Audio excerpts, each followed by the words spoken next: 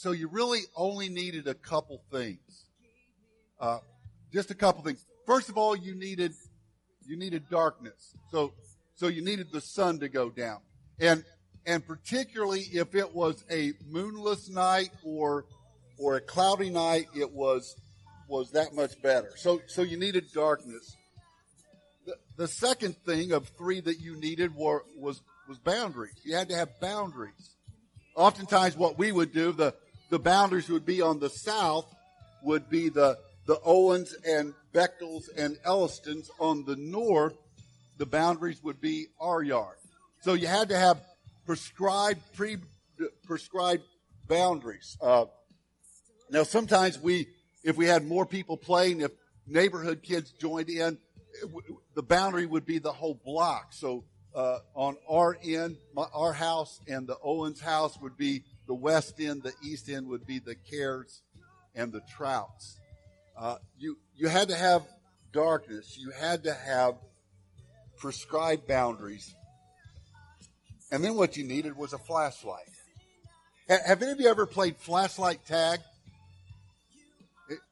Okay, a couple people just sheepishly, like that's not anything to be embarrassed about. I'm sure none of our kids have. In fact, you ought to try it. Flashlight. Now, actually, we should have called it the way we played it. It really should have been flashlight hide and seek, but just made it was easier to call it tag. But boy, we would spend hours in the summer playing flashlight tag. Of course, we didn't have video games or anything like that, but the reality of the game or what the goal of the game was, if you were the one with the flashlight, or sometimes if you had several people, there might be a couple people with flashlights, you would hide in that prescribed boundaries and then try to get back to base. So the person with the flashlight would try to tag you with the light, would try to get the light on you. So you would hide. If you were here last week and heard me talk about, I oftentimes in flashlight tag would hide in the same place. I'd crawl up on the garage, get in behind that tree. And it was really cool in flashlight tag because you could see where they were going, and it was dark. So I didn't have to jump off the roof like I talked about last week. I just leisurely climbed down and mosey over to the base and never got caught. The rules were simple. The person or persons with the light tried to tag you with the light. Easier than regular tag because you didn't have to chase anyone down. You just had to get the light on them. So it was a whole lot easier. So here's the deal. If you were illuminated by the light, you were caught or you were dead. It's kind of what Paul is talking about. We started talking about this last week. It's kind of what Paul is talking about in Colossians. Chapter 2, we'll look at verse 20, and then we'll go on to chapter 3. It's kind of what he's talking about, that if we are illuminated by the light, then we are dead. And that's not a bad thing. That's a good thing. We're dead in Christ. If you have your Bibles, turn to Colossians. We'll look at verse 20 and then parlay that into chapter 3. So chapter 2, verse 20.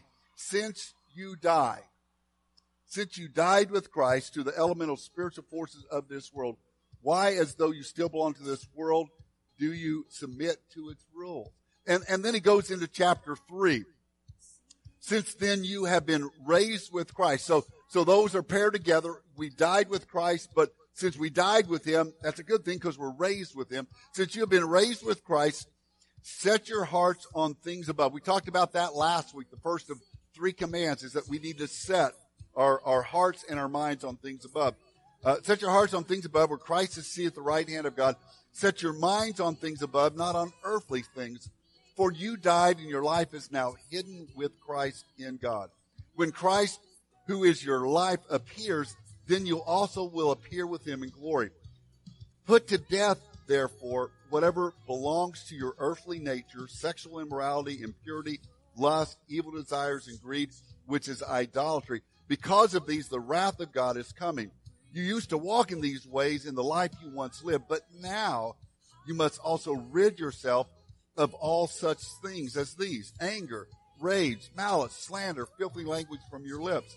Do not lie to each other, since you have taken off your old self with its practices and put on the new self, which is being renewed in the knowledge of the image of its creator. Here we have no Gentile or Jew, circumcised or uncircumcised, barbarian, Scythian, slave or free, but Christ is all and is in all. Therefore, as God's chosen people, holy and dearly loved, clothe yourself with compassion, kindness, humility, gentleness, patience. Bear with each other and forgive one another. If any of you has a grievance against someone, forgive as the Lord forgave you. And over all these virtues, put on love, which binds them all together in perfect unity. So last week, we looked at that first command, set our hearts and our minds on things above. And we pointed out that set, the two translations of set had different ideas. One of them was that we are to seek for. That was the first one. The second one meant we are to be minded, or we're to be thinking about things above. And then we looked simply at two applications, that we need to take our focus off of this world and off of ourselves and put our focus on things that are above. So here's the second command. This will require some action on our part. It requires purpose and planning. We need to set, but we also need to stop. We need to set, but we need to stop. Notice what he says there in the last part of verse 2. He says that we're to put our minds on things above, not on earthly things. So Paul tells us what we need to do, and now he's telling us what we need to stop doing. The first thing that he's telling us to stop doing is stop thinking. Now I don't mean generically that, hey, we're not supposed to ever think again, but we're supposed to stop thinking about this world. We're to replace that with what we're to think about is God. So Paul is telling us where our minds and thoughts ought to be, which is on heavenly things, and what we are replacing, what we are stopping, is to have our thoughts and minds on earthly things. So why do that? Why is he suggesting for us to put our minds in one place while taking them off another? It's because of what he said in verse 3. Look at verse 3. Verse 3 said, "For you died. For you died, and your life is now hidden with Christ in God." Because we died. When we died with Christ to be raised with him, we also died to our old self. He's being very plain in the text here, very plain in these scriptures that we are alive in Christ because we died with Christ, but we're also to have died to our old self. Let me look at some other verses. Romans chapter 6, verses 1 and 2 talk about this. Paul there says, "What shall we say then? Shall we keep on sinning so that grace may increase? By no means. We are those who have died to sin. How can we live in it any longer?" Our thoughts, our attitudes, our actions, our words were to be put to death when we came to know Jesus. 1 Peter chapter 2, verse 24, Peter says, "He himself bore our sins in his body on the cross so that we might," catch it again, "we might die to sins and live for righteousness. By his wounds you have been healed." Peter is talking about exchanging one way of living, one way of thinking, one attitude for another. Stop thinking about our sinful nature and put it on righteousness, on God. In Galatians chapter 5, 24 and 25, we see it again. "Those who belong to Christ Jesus have crucified the flesh with its passions and desires," have died to that. We've crucified it. "Since we live by the Spirit, let us keep in step with the Spirit." When we died with Christ, we crucified the old man. We need to stop thinking about earthly things because we've died with Christ. And part of dying with Christ is that we die to our old way of life, our old way of thinking. Let me illustrate it this way. I don't remember how long ago it was. I mentioned to Rita, and she really couldn't think an exact time with it as well. But it had to be probably 20 to 25 years ago. Rita challenged me. It actually was over a period of probably about 3 or 4 years. But she challenged me to stop drinking regular pop.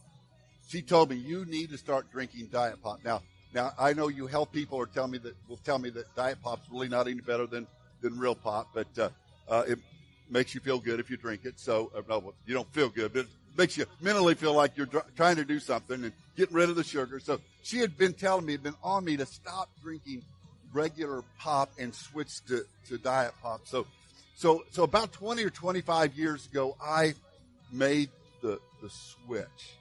And what I did, now it took a couple weeks to kind of get there to step, put my toe in the water and then back out. But after a couple weeks, I did. I literally kind of, I didn't necessarily say it out loud, but my mindset was regular pop, you're dead.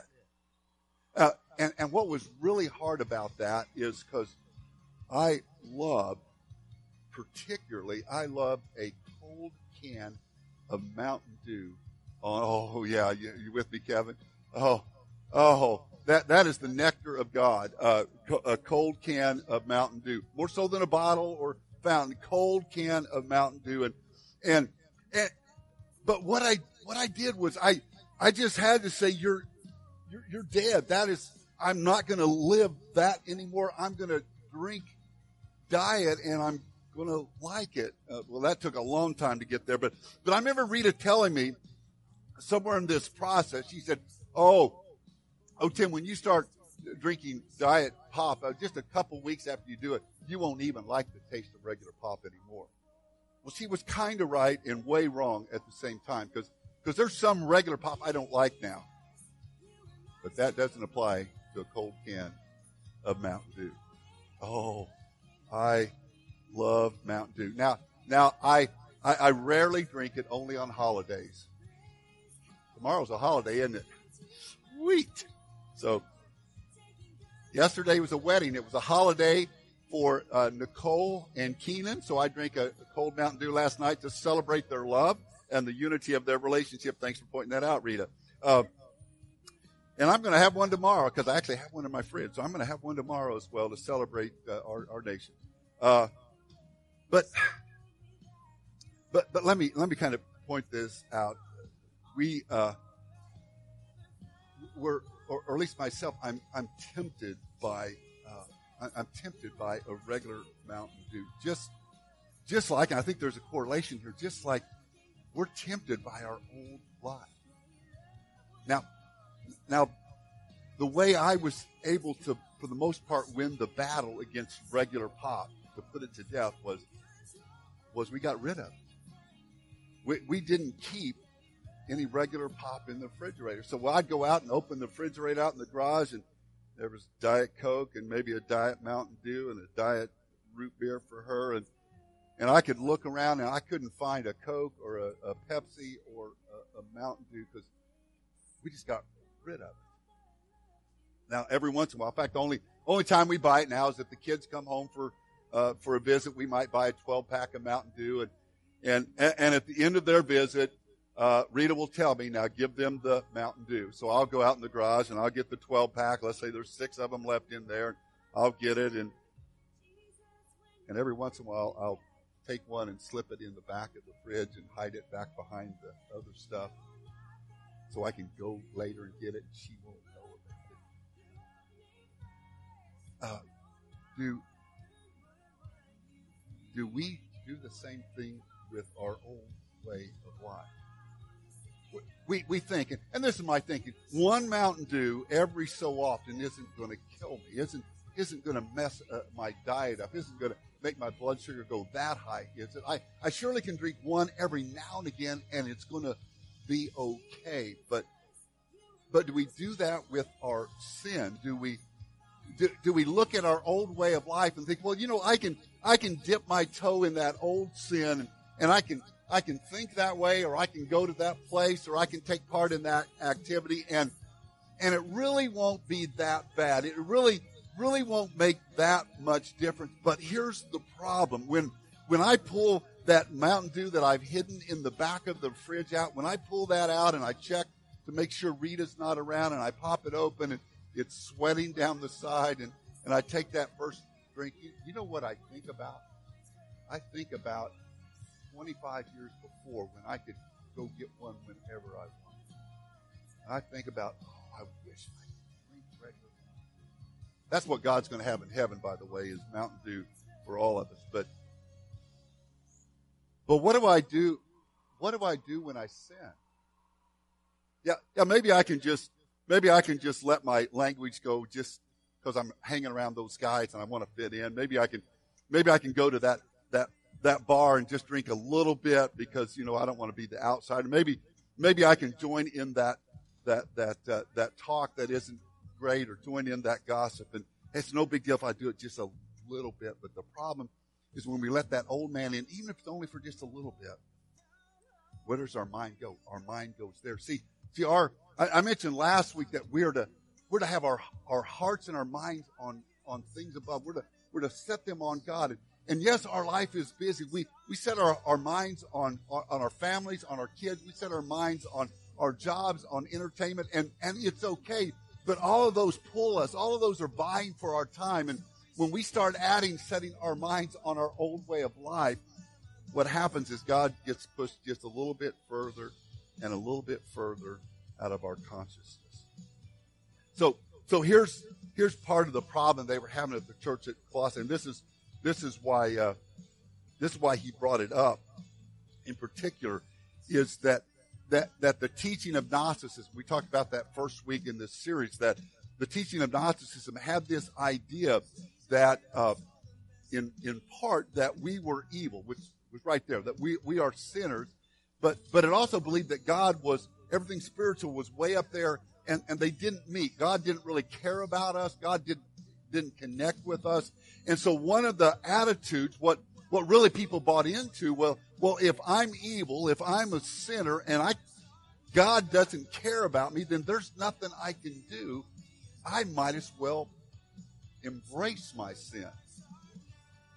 And to that, Paul says, no, you died to that way of thinking. Because the reality is, does our sin nature make our life better? Now, short term, we might say, well, yeah, sometimes it's fun. Sometimes I really enjoy that sin. But does our sin nature really make our lives better? How many people look back on their lives and say, man, I'm glad I abused alcohol? How many people on their deathbed look back and say, man, I'm glad I got drunk every weekend. That just improved my quality of life so much better. People look back by the thousands and say, that ruined my life. I hurt people because I didn't control that. How many people look back and say, wow, those illegal drugs, or maybe even those legal drugs, that really gave meaning to my life. Man, I'm glad that I took part in that. No, exactly the opposite. People look back and like, why did I ever go down that road? How many people look back and say, man, I'm glad that I was sexually a sinner. I'm glad that I just did what I wanted, and boy, that added so much purpose to my life. No, you realize that it cheapened your life. It cheapened those relationships, and it hurt relationships. How many people look back at the sin in their life and say, it made my life so good? Now, some of you might be thinking, well, I dodged those. He didn't talk about me in any of those. But how about selfishness and greed? Psalm 49:20 says, a man who has riches without understanding is like the beast that perishes. Oh, man, we can go through life and have money and things and think, man, that gives us so much purpose. And a lot of times it makes life happy, makes life easy in some cases. But how many people that have riches galore look back over their life and realize that they're still empty? They still don't have purpose. How many people look back at their anger and their hate, or they look back at their harsh words or their judgmental attitudes or their bitterness or their pride and self-love and say, man, I'm glad I lived that way. See, the reality is our old way of thinking, our old self, doesn't lead to happiness, doesn't lead to fulfillment. That only comes through Christ. So we can live with that attitude. We can choose to live in a life of sin. And the church at Colossae was tempted to do that, but Paul was letting them know that leads to destruction. Guys, stay away from that because you died to that. And we need to stop thinking that way, not only because we died, but because we are his. Did you notice what it said in verse 3? For we died, and your life is now what? Your life is now hidden with Christ in God. We belong to Jesus. We've been brought into his fold, and we are his. Last week I mentioned, when we were talking about this idea of seeking, that set our hearts meant to seek God and to seek him that way. I mentioned how when I set my heart on Rita, when I decided, man, she was the one, that I didn't just think about her, but I actually did something about it. I sought her out. I asked her out on a date. And the reality is, once we started dating, I mean, fairly quickly, am I right, Rita? Fairly quickly we got serious, right? You knew that, man, I am lucky he asked me out. Or something like that. I don't know if that was it. That's what I was thinking. Wow, she said yes. And fairly quickly we got serious. 9 months later, we were engaged. I bought her this honkin' diver. I mean, this little bitty diamond. And she said, yeah, I'll marry you. And we got engaged. About 8 months later, she walked down an aisle with tears in her eyes. I want to believe those were tears of joy, but she had tears in her eyes, and we got married. 17 months later, our first child was born, and our life has been a blast ever since. We have had 32 years of good years of marriage. We've been married 42, but we have almost 32. No, we've had great years. All 40, almost 42 come June, if we make it that far, have been good. Now imagine this: if somewhere after we got married, we hadn't been married very long, and Rita walked over to the dresser and saw my billfold there, and she picked it up, and she opened up the billfold to take a little bit of money out of it. Any guys ever have your wife do that? Just kind of go over your billfold and, hey, I need a 10. And Rita really doesn't do that often. But what if she walked over to my billfold and reached in to take some money out, and she just got looking around, and then she pulled out a picture. And she came up to me and she said, Tim, who is this? And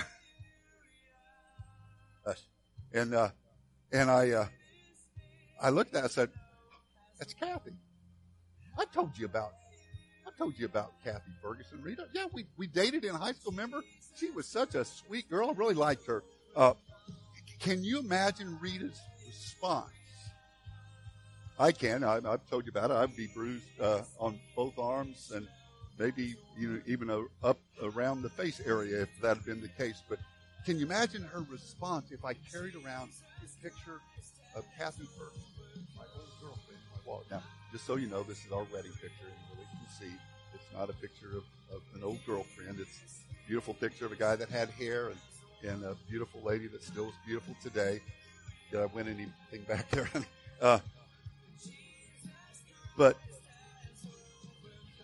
aren't we, kind of what he's talking about, aren't we guilty of carrying around a picture of a new girlfriend if we kind of hang on to our old way of thinking, our old life, our old attitudes, our old actions?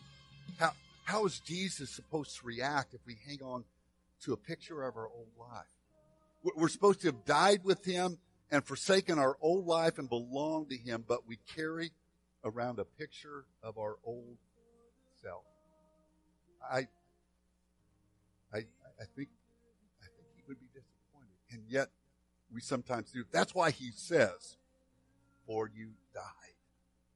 For you died to that old way of life. Here's the second thing that we need to stop. So we need to stop thinking about that old way of life and holding on to it, embracing it. We need to stop doing. So that really is just kind of the action part of that. We need to stop doing. Paul points out two actions that are required of us, and kind of with those, he pairs with those two types of sin that we need to act on. Here's the first one. Look at verse 5.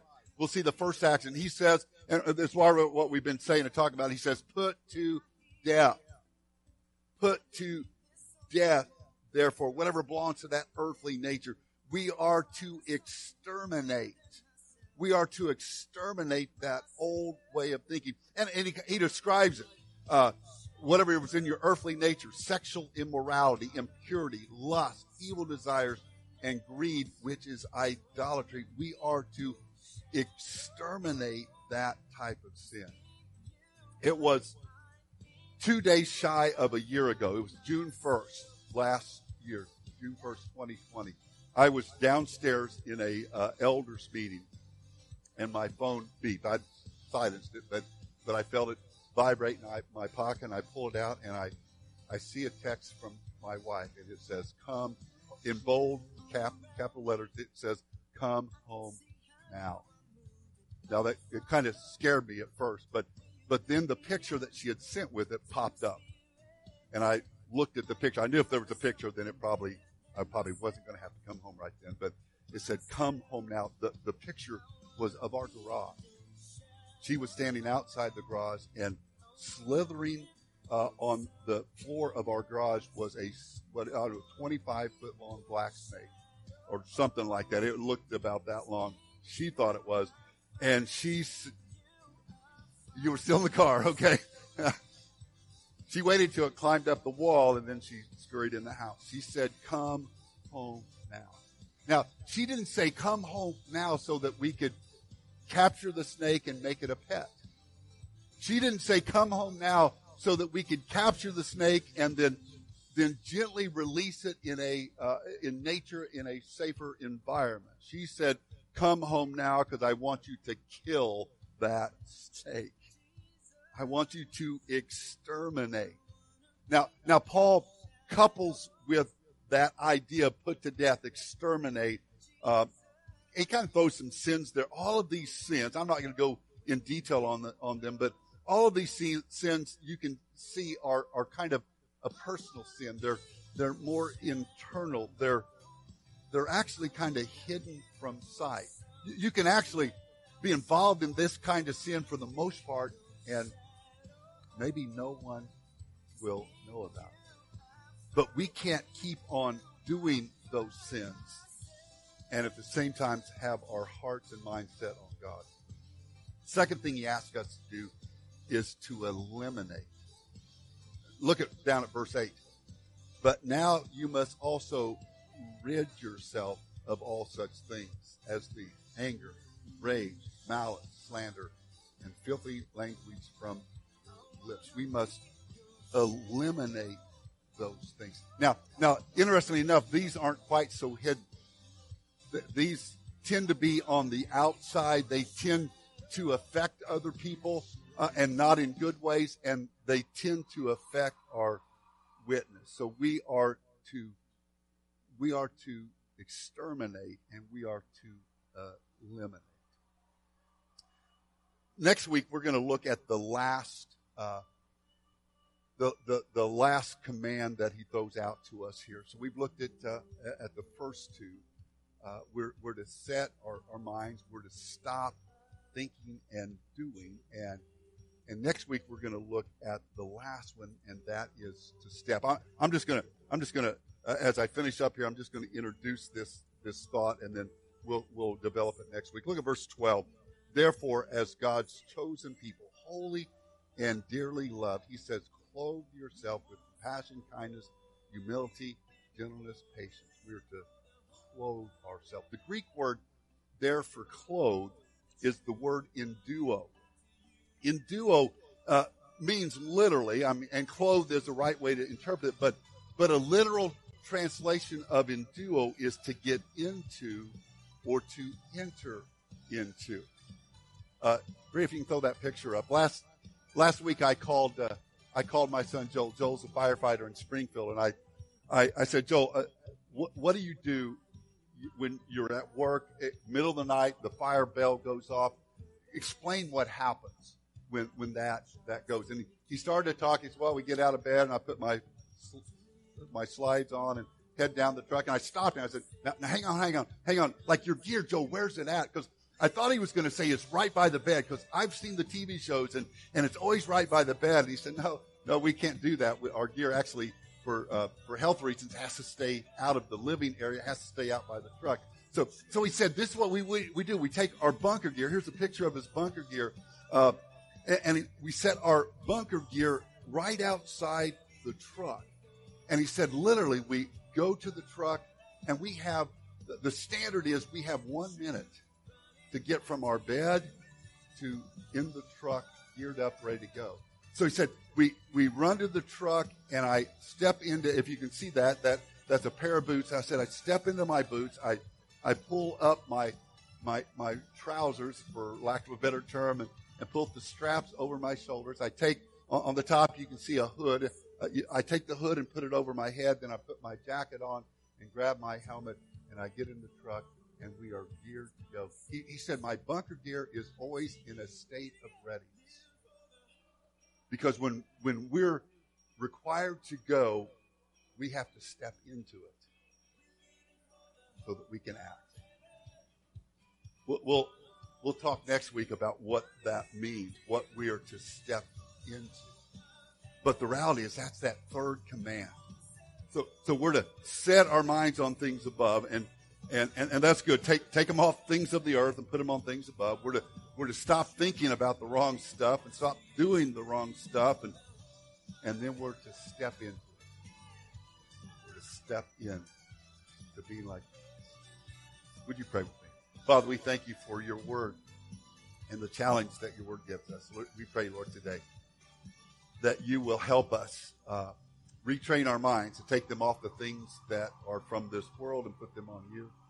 Stop thinking about what would lead us astray, that would tie us back to our old life, and stop doing the things that really don't lead to fulfillment or happiness, but lead to destruction. Lord, give us the strength to do that. And Father, more importantly, help us step in to what you want us to do. We pray this all in Jesus' name.